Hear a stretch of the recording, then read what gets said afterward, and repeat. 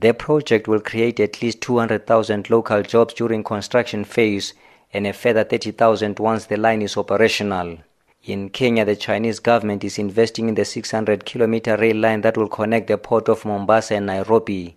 At least 90% of the financing will come from the China Exim Bank, while the remaining 10% will come from the Kenyan government. I am Tebo Mokobo in Johannesburg. And we're joined on the line now by Dr. David Monyae, the co-director at the University of Johannesburg's Confucius Institute. Thanks for your time this morning, Dr. Monyae. Good morning. Now, President Jacob Zuma says this is not like Africa asking for help. So what exactly is South Africa and Africa's strategy when dealing with China? At the moment, the strategy for Africans is not quite clear, and that is a worrying part.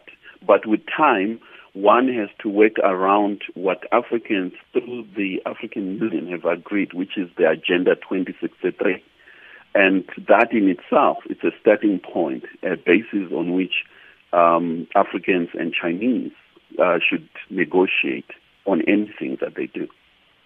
Now, is China capable of assisting South Africa, for example, in the reduction of poverty and solving our unemployment crisis in the country? I think for me, the question is the other way around. It's South Africa itself. To what extent is South Africa going to extract more in its relationship with China?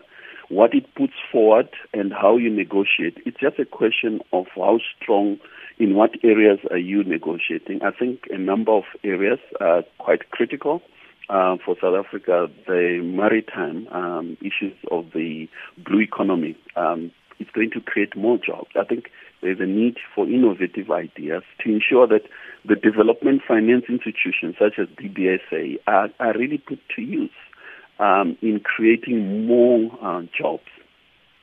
And one of the issues there, on the strategic program, speaks to the alignment of industries to accelerate South Africa's industrialization process. Now, we've been stuttering along in this regard. How exactly can China come in and help us accelerate this?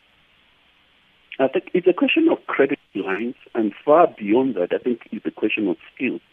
As you are aware, in South Africa and Africa as a whole, 60% of our people are under the age of 35, and the unemployment is very high.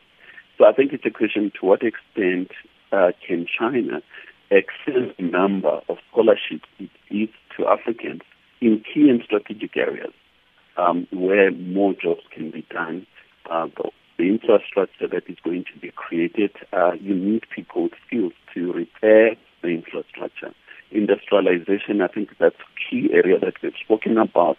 But more important is also to focus on agriculture. To what extent will Africa modernize agriculture? I think those are key areas where Africans should be able to feed themselves and rely upon themselves, given the fact that we have the largest arable land. Dr. David Monyae, we're going to leave it there. The quality on that line, unfortunately, deteriorating. That was Dr. David Monyae, co-director at the University of Johannesburg's Confucius Institute. AM Live on SAFM, where the day's biggest current affairs stories come to life.